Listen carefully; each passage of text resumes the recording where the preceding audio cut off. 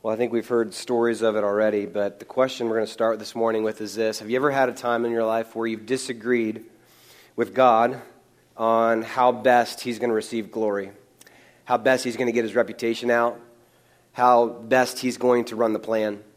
And I think you've heard two stories already. Sometimes it's easy to hear these things and trust God's plan. Other times it's not so convenient. And these can be as large as the stories you've heard this morning. They can be as small as to the middle schoolers in the room. If you remember, for those of us who are way past those years, you can remember. I remember asking the question, not like that, because I wasn't smart enough to ask it like this. But I remember asking, God, are you really going to get glory out of my reputation being what it is in middle school? Which was not much. I can remember it in my first job. I can remember it in my choices at 19 that weren't the smartest things in the world. My first car accident, my first big correction by my boss. We've all had these moments where we disagree maybe with how the circumstances in our life are going. And we can ask God, is this really how you're going to get this job done? Those can be in the small things like I've mentioned. They can be in big things as well. Loss of a job, loss of a friend, a chronic illness. These are all moments in life where we have to ask the question, God, do you really know what you're doing here or not? To take it to the next level, when you add names to it, it gets a little more intense in the fact that you can ask, did you really need to get glory out of taking so-and-so? So I have some names. Austin Jack would be one that I really struggle with. Did you really need to take him? My grandmother, who I was really close to, there's a lot of confusion and questions about her death of why and how, and there are others. Sue Basone, Steve Marshall, Addie Ray. Add to the list your names of those that we feel like, man, God, if you could have just, why didn't you? We've all been there. If you haven't been there, you will be there. And it's the question that we're going to ask this morning of, what do you do when you disagree with God's plan to receive glory? What do you do with that? How do you handle it? Because I think we'll all at some point have to come to a point where we disagree with how God's going to work this for His good. This is all found in John chapter 11. So if you have your Bibles, we'll be in John chapter 11 for the morning. There are a bunch of different avenues I could have gone with John chapter 11. It's a big chapter. There's a ton of theology. There's a ton of application in it. But this morning, I just want to send around this one question. What do you do when you disagree with how God gets glory? How do you deal with that? Because you're going to see a family that has to deal with that. There are these three people, the main characters, Mary, Martha, and Lazarus. And Lazarus becomes very ill. If you haven't heard the story before, if you're new to church or you're new to the story, he gets very ill, and they're left with this question of, is he going to make it? Is he not going to make it? And we're going to find out through this story that he does indeed pull through, that he does indeed become alive, having to go through some pretty intense things, obviously. But this morning, it doesn't ever negate the question. What do you do when you disagree with God's plan to receive glory? John chapter 11, if you have your Bibles, let's just jump right into the text this morning. John chapter 11, verses 1 through 4. Now a certain man was ill, Lazarus of Bethany, the village of Mary and her sister Martha. It was Mary who anointed the Lord with ointment and who wiped his feet with her hair, whose brother Lazarus was ill. And so the sisters said to him, saying, Lord, he whom you love is ill. Verse 4. But when Jesus heard it, he said, this illness will not lead to death. It is for the glory of God, so that the Son of God may be glorified through it. Now, let's just kind of do some context work here real quick. Mary, Martha, Lazarus, very close friends. There's a lot of different Marys in the New Testament. It would be the equivalent of me going down to the elementary wing and just yelling the name Hannah and just seeing how many Hannahs roll out, right? Or you go into an elementary school and you yell the name Emma and then you're like, what in the world, okay? So it's a common name. There's a lot of Marys in the Bible, and I've done some research. This Mary is one of probably close to, if I've done the math, around 6 different Marys in the New Testament. There's Mary, that is Jesus' mom. This is not her. There's Mary, Jesus' aunt, not her. This is Mary who hosted a church plant in her home in Acts, not her. This is Mary who in Romans 16 may or may not have been a deacon, deaconess, a whole theology in that. Not her. Mary Magdalene, it could have been her who was at the tomb with Jesus, or there's this Mary, or there's this Mary is Mary Magdalene, and the two are the same person, and yet they're different, and so what do you do with that, right? So we're just going to say this is Mary, and she was really, really close to Jesus, and she was the one who we know in John 11 anointed him with oil. She loved him enough to anoint his head with oil and wiped his feet with her hair. We know that she was the one who praised for sitting at Jesus' feet when her sister was busy trying to clean the house and prep to host Jesus and his boys. This is that Mary. She loved him. There was a deep connection here. He loved the family. He loved her as well. In a small town called Bethany, much like North Lawrence would be here. It's kind of a no-name, small little town, but Jesus loved small, no-name little towns. Let me just put it that way. Jesus just loved to hang out in small towns. So if you're from here and you're around here, live it, love it. It's awesome to be part of where we are here. If you're not and you're visiting with us, you should move in this way. It's great. Not that there's any houses for you, but you really should try. It's fantastic. When we know that Jesus was very close to his family, and this is only one of the names that this is one of the few names, if only the only name, that we hear the words, "He whom you love is ill."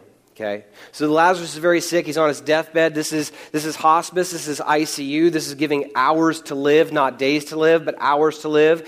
And they are sending a messenger to Jesus, and they say, "Jesus, go tell Jesus his friend is sick." So the servants come and they tell Jesus, "Mary and Martha told us to tell you that Lazarus is very sick. He's not going to make it." And they stay by Lazarus' side because they don't know when he's going to pass. And Jesus tells them this: he's going to be fine. He's going to pull through. No big worries here. This is for the glory of God that this is happening, and this is going to be okay. John 11, verse 4. When Jesus heard this, he said, "This illness does not lead to death. It is for the glory of God, so that the Son of Man may be glorified through it." That's an interesting phrase. Let me just kind of unpack this just for a second for those who may be new to church world. What does it mean that the glory of God? What is that statement? What does that mean that he says this is for the glory of God, that the Son of God may be again glorified through it? Let me just unpack this just for a second because it's important to the question that we're asking at the very beginning, and it's important to the theology to get this thing right, to know the God that you serve. It is an impossible maybe term to define because in the Bible it's used so many different ways. But let me just kind of put it into a smaller nutshell and say basically it's his reputation, it's God's reputation, it's his presence, it's the being known, it is his praise, and it can be translated as weight or heaviness. It's that feeling you've had in the middle of the night where you feel like something's in the room. And I'm not saying that's God. I'm just saying, have you been there before where you feel like there's something in the room and you're not really sure what it is? There's kind of this weight or this heaviness. That's the only way I can really describe what he's talking about of weight, of glory of God. It's the presence of God. It's when God shows up. It's the display of his renown and who he is. One of the best authors who writes on the glory of God a lot, John Piper, even says, I can't begin to understand it or define it, but he says this, and I think this is a good definition: the public display of the infinite beauty and worth of God. The glory of God is the public display of the infinite beauty and the worth of God. It is God on display, and it is what God cares about the most. It is what God desires more than anything, and it's what he desires even over yours and mine happiness. I think if you've grown up in church or if you're new to the culture of the church, it's kind of this thing that sometimes we hear like, God's just here to make me happy. And if he doesn't make me happy, something's fallen through. Either my prayers are broken or God's broken or one of the two because it isn't working. Here's the truth of Scripture. God's primary concern is for his glory and then for your good. God's primary concern is that his name and reputation get out. And sometimes it's a hard question to wrestle with because oftentimes it comes at an expense. And we see that here in the story. To give you some proof of this, Exodus chapter 14, verse 17, "And I will harden the hearts of the Egyptians so that they shall go in after them, and I will get glory over Pharaoh and all his hosts, his chariots, and his horsemen." 1 Chronicles 29:11, "Yours, O Lord, is the greatness and the power and the glory and the victory and the majesty, for all that is in the heavens and all the earth is yours. Yours is the kingdom, O God, and you are exalted as head above all." Isaiah 43:7, "Everyone who is called by my name, whom I created for my glory, whom I formed and made." Proverbs 16:31, gray hair is a crown of glory. How did that get in there? That's weird. Proverbs 16:31, gray hair is a crown of glory. It is gained in a righteous life. Huh. Psalm 106, 7-8, glory is in there. He talks about it all throughout Scripture, but it's probably biggest in Isaiah 42:8. I am the Lord, that is my name. My glory I give to no one other, nor my praise to carved idols. The Bible is very clear that the priorities of God are His name, His glory, His reputation, our goodness second. We cannot confuse the two. You will mess up so much of your life trying to live life basing God on the Santa Claus figure and saying, He's just there to make my life happy and give me cool toys. That is not who He is, and that is not who He is in this story. His glory is what He wants. His glory is what is on display. His glory is what is in play here in verse 4. It is for the glory of God, so that the Son of God may be glorified through it. Not only His, but Jesus's as well. So He tells them, my name, my glory will come out of the story. Lazarus will be fine. And then we get this crazy and powerful verse in verses 5 and 6. John 11, 5 and 6. Now Jesus loved Martha and his sister and Lazarus. So when He heard that Lazarus was ill, He ran to Lazarus and He put His hands on Lazarus and He healed his sickness. When He heard that he was ill, He dropped His disciples. He's like, I gotta go. I'm heading over to Bethany. It's not that far away. I'm going to go and I'm going to heal him. No, He says He stayed 2 days longer in the place where He was, which wasn't that long of a journey to get to Bethany. It wouldn't have taken Him 2 days.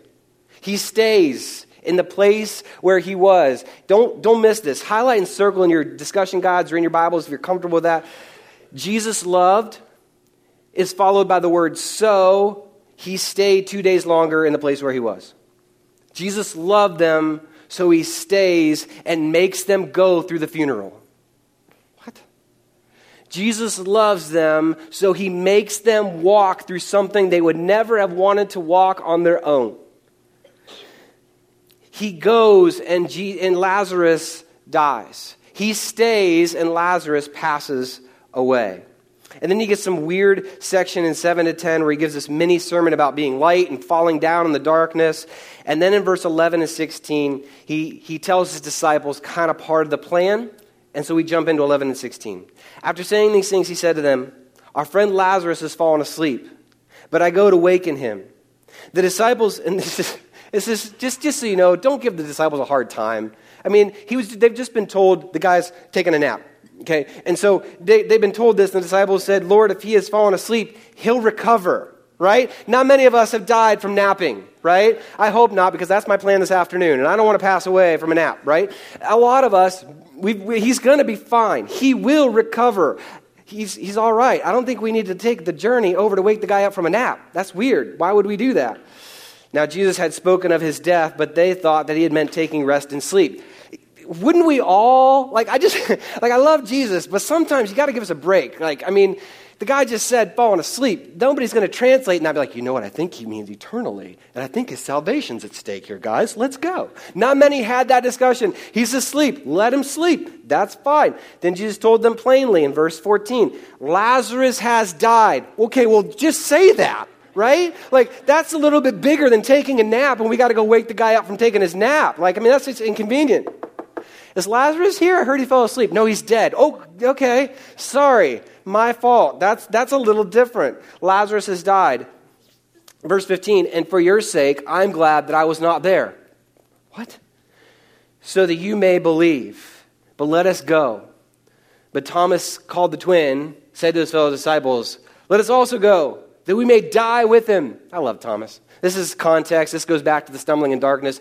They were going to go to this place, and as they go to this place, their life was at stake because they wanted to take Jesus' life. And so when they traveled with Jesus, they were going on a death mission because they realized that if they go in the same town with Jesus as His entourage, they're going to pick up on the fact that He's their entourage, and they're going to want to kill them too. So Thomas is the guy in the group that doesn't want to say what everybody else is thinking, but he does anyway. Let's all go die with Jesus.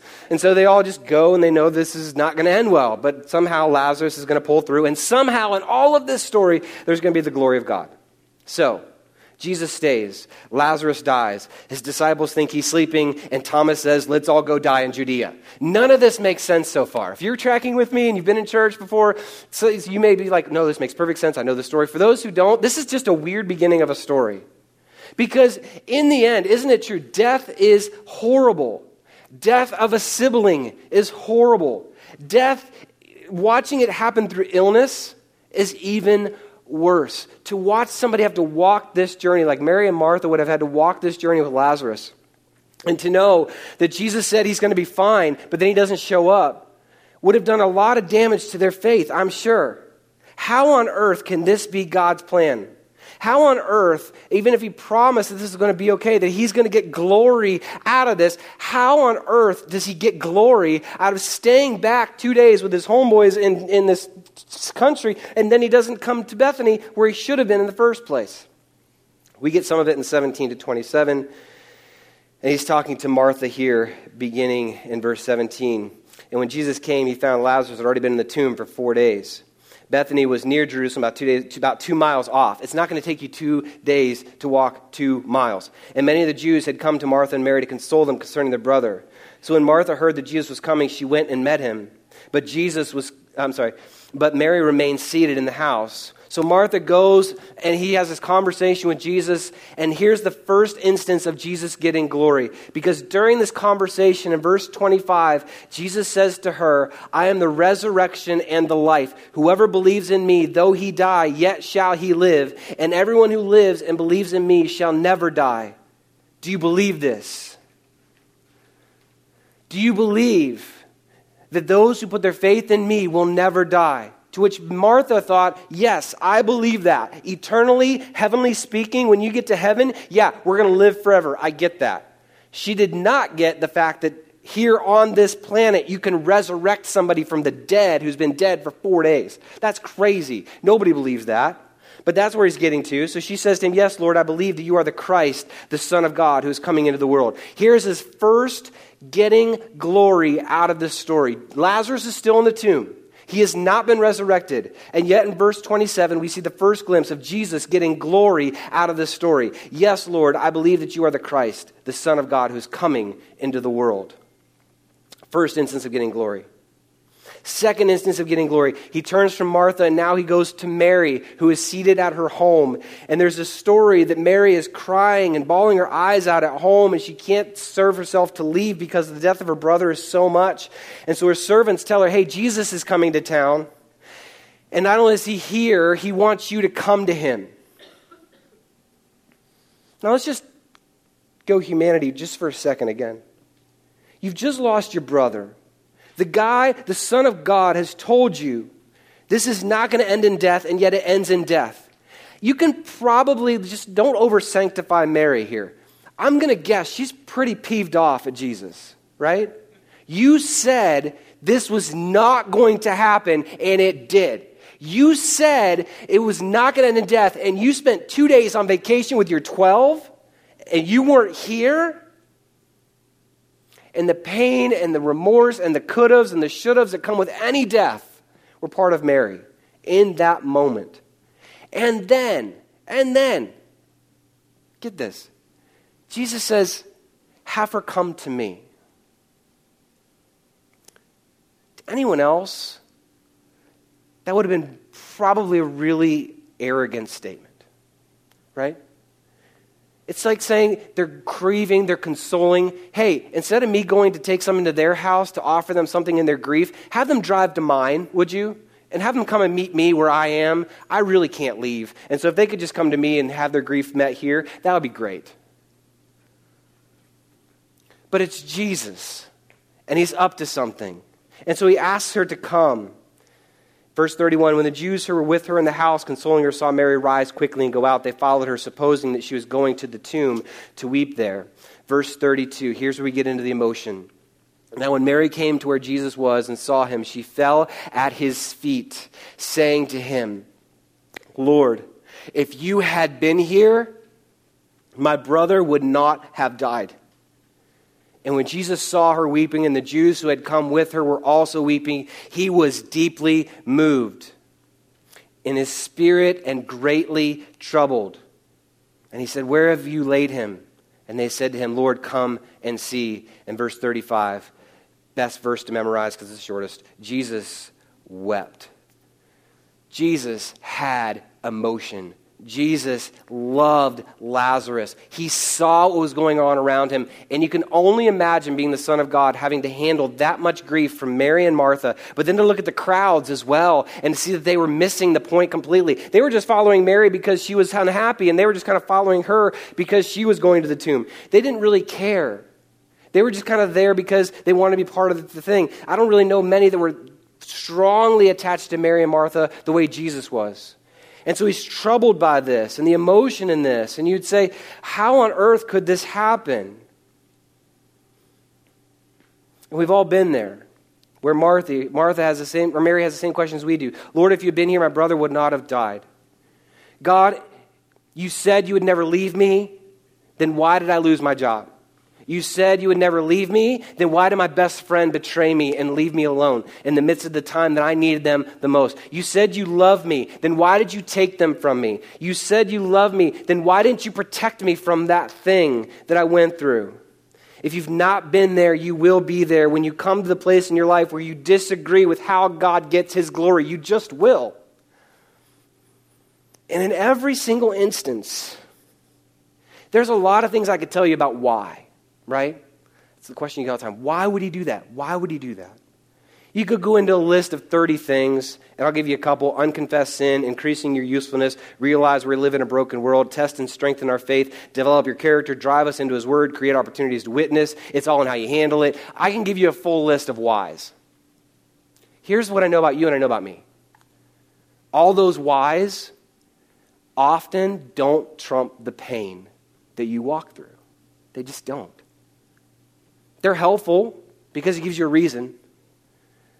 But ultimately, when you disagree with how God gets his glory, we get an example of how we are to live it out through Mary here in this story.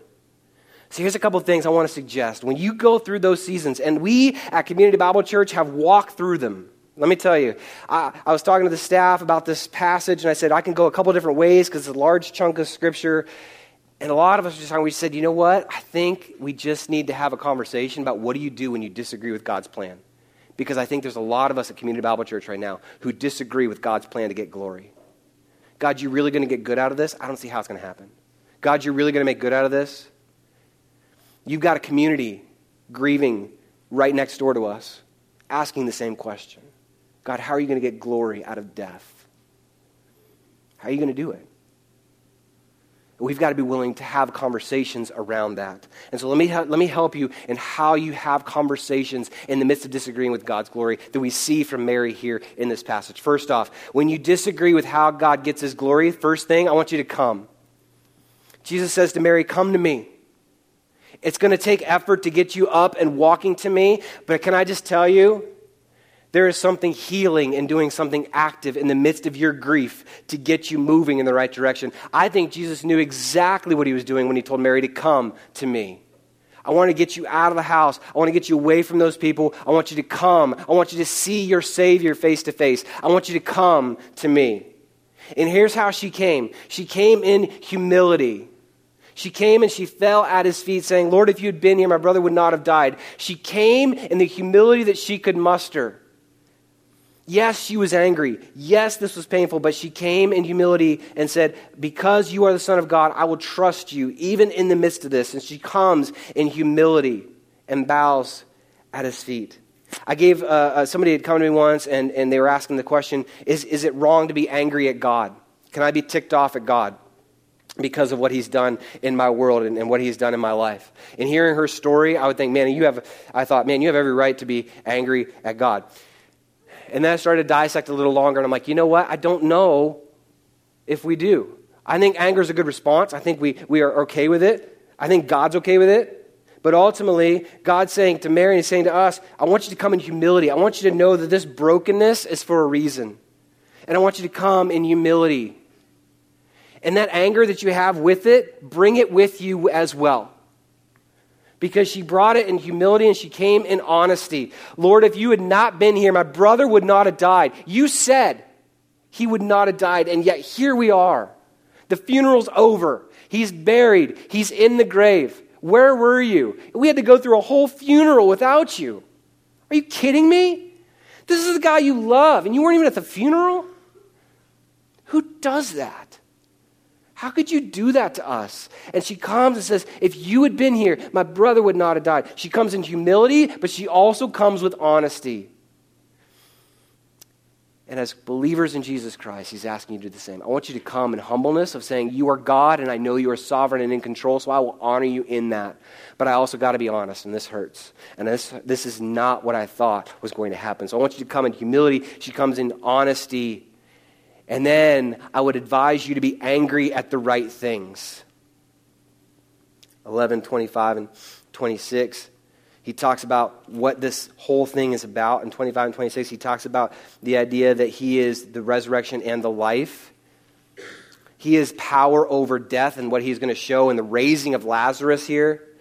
He wants you to be angry at the right thing. I want you to be angry at sin and death and what it does in this world. I had this conversation with a friend of mine who lost his wife to cancer, and it was brutal, and it was horrible, and it was ugly, and everything under the sun. And I said, how can you even deal with this? He says, you know what? God's teaching me how to be angry. I've never been an angry person. I've never been able to do it. But and I said, what does that mean? He's teaching me to be angry at the fall and the nature of sin and the destruction that sin has. That yes, it impacts our temptations and our own little vices and things like that. But sin is ultimately death, and death in this world. And he says, everything in this planet's broken. Everything's broken and tainted by sin, including death. And so when I have to bury a loved one because of the problem of sin and death in this world, it makes me angry at the right things. And I want you to be angry at sin and death and what this is causing. And lastly, 5, know that Jesus is not disconnected. Tell yourself often, John 11:35, Jesus wept. The Son of God, the creator of the world, the one who made Lazarus, who knew every hair on Lazarus' head, wept because he saw what was coming here. So come in humility, come in honesty, be angry at the right thing. Know that Jesus is not disconnected. And sometimes, let me just put this out here. This is really easy to say from a screen and a microphone. This is very difficult Monday night when you're wrestling through all these things again. I get that. You're going to need to tell yourself this often. This isn't just a one-time, well, Joel said Jesus wept, so therefore I'm good. Okay, then just do what you do. That's not how it works. That's not how this works. This is, you have to tell yourself every single day sometimes. Jesus is not disconnected. He's not removed. He's not distant. He cares. He's part of this, in this, with me. And sometimes you have to tell yourself this hourly, if not daily. He is not disconnected. And then lastly, let me just give you a couple things here. Verse 36 and 37. So the Jews said, see how we loved him? But some of them said, could not he who opened the eyes of the blind also have kept this man from dying? Number 6, stay away from certain people during this season. You see the Jews, some of them were like, he loved and this is perfect. And then others were like, this is just like him. This guy opens the eyes of the blind, but this guy can't fix Lazarus. This is just like him. Stay away from certain people in these seasons. Let me give you a few. Number 1, stay away from fixers during seasons where you disagree with God's glory. The people, they mean well, but they throw a lot of Bible verses at you. It'll just be great. You'll be fine. God's in control. Too blessed to be stressed, right? Because ultimately, if you're honest, don't we just want to punch them in the face? Maybe it's just me. Okay.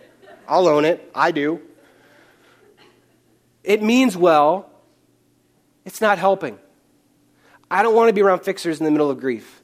That's why in community groups, side note, that's why we don't allow fixing a lot to happen in small group, because sometimes the best thing that can happen is to sit in silence and let the next thing happen, the next thing be said, the next thing be said. And some for December to step in and say, well, the Bible's very clear right here. You're like, I get it. I know it's clear. I don't care. Sorry. Don't be a fixer. Don't be a blamer in the midst of this either. You don't need to be around blamers. See, I told you so. I told you so. This was Job's issue. That he surrounded himself with blamers. Well, if you wouldn't have, if you could have, and if you didn't, and if God's this, then that's just, don't be around blamers. Number one, don't be around the I told you so's either. It's kind of the same thing. Don't be around the I told you so's. This is what you get for putting your faith in a God like that. I told you I'd leave you. I told you you wouldn't do anything about it. I told you. This is why I don't believe in him.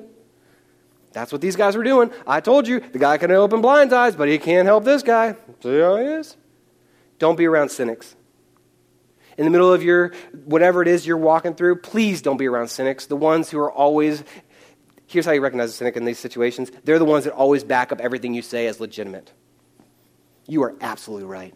You are absolutely right. They don't care. You're right. They don't understand. You're right. You have every right to be angry. You're right. You've been hurt. Come here. I'm so sorry. Right? They mean well. Not always the most useful around that time. And lastly, I want you to know this, that Jesus had to do the same thing we do in the midst of this story. He had to trust his Father like we have to trust Jesus. Because here's what was happening behind the scenes as Jesus does this. And this is going to be my last point this morning. As he was doing this, Jesus has something to say in verse 53 of the same chapter. Okay, so he raises Lazarus from the dead. We didn't get to that section, but it happens. He does. He raises him from the grave. He comes out, Lazarus! And he comes out, and he's got the bandage half on his face, and he's smelly, and everybody's like, hey, it's Lazarus! Yay! You know, the whole thing. But he does. He comes out, and it's miraculous. He raises Lazarus from the dead. But then verse 53, this is huge. I missed this a couple times. I've preached it before, but this is huge. So from that day on, they, meaning the Sanhedrin, which we talked about last week, made plans to put him, Jesus, to death. So from that day on, they made plans to put him to death. His glory being on display would be the first domino to fall to set off a quick journey to his own death. Jesus had to have known, God, is this the time? Is this the time? Yep, this is the beginning of the end. Go. And he raises Lazarus from the dead. And it's at this point in history that the Sanhedrin says, enough's enough, Jesus has to die. And it's a fast-paced journey from Lazarus' raising to the cross. It's a very fast journey. And Jesus had to have known this was part of it. Jesus knew that being God's glory on display would even lead to his own death. And yet he did it anyway. As he's consoling these multitudes and these mobs around him, can you imagine with the knowledge in the back of your mind, this is leading to my own death. Yes, they're grieving. I'm going to be grieving because this is leading to my own death. Which leads me to the big truth in all of this, and this is where we land today. A big truth in the midst of all these hard times. 2 Corinthians chapter 1, verses 3 to 7. In the midst of all this, yes, come in humility, yes, come in honesty, but here's the key. Verse 3, blessed be the God and Father of our Lord Jesus Christ, the Father of mercies and the God of all comfort, who comforts us in all, highlight circle, exclamation points, comforts us in all our affliction so that we may be able to comfort those who are in any affliction with the comfort with which we ourselves are comforted by God. That's huge. Don't just isolate into your own little world. My life's so terrible. Yeah, it could be. Don't waste your grief and say, just leave it to here. I want it to go out. For as we share abundantly in Christ's sufferings, so through Christ we share abundantly in comfort too. If we are afflicted, it is for your comfort and salvation. If we are comforted, it is for your comfort, which you experience when you patiently endure the same sufferings that we suffer. Our hope for you is unshaken, for we know that as you share in our sufferings, you also share in our comfort. It's like Jesus was writing this with Lazarus. As I'm comforting Lazarus and his family, my suffering is to come. In the midst of whatever you're working through, and you're asking the question, can I trust God's glory over my preference? Here's my last suggestion. Be a comfort. Listen to other people's story and not just your own in the midst of your grief. Be a fan of their story and get outside of yourself. That seems so counterintuitive. I don't have the energy. You don't understand. This is so hard on me. I get it. But here's what I know about the Bible. It is true. Here's what I know about Jesus. He gets it. And here's what he's telling us in 2 Corinthians. I want you to, in the midst of your grief, I want you to go listen to somebody else's story. I want you to go and hear what's going on. I want you to go be Jesus to that person. In the midst of, not after the funeral, in the midst of, I want you to go and be that. Why? Because there's something powerful in this about the idea, if we are afflicted, it is for your comfort and salvation. If we are comforted, it is for your comfort, which you experience when you patiently endure the same sufferings that we suffer. Our hope for you is unshaken, for we know that as you share in our sufferings, you also share in our comfort. If you're in the middle of that season this morning, let me just say, we are praying for you. We are with you. But here's what I also want to encourage you in. Go be there for someone else. Get out of your own bubble. Go listen to somebody else's story. Because Jesus is going to get his glory one way or the other. I want to be part of the stories as we get there. This morning as we close, let me just pray for those in the room who may be walking through some of this. And yeah, that makes sense, Joe, I hear it, but you don't know my story. You're right, I don't know your story. But here's what I do know. God's glory trumps all of it. And as painful and as hard as your story is, it is not wasted.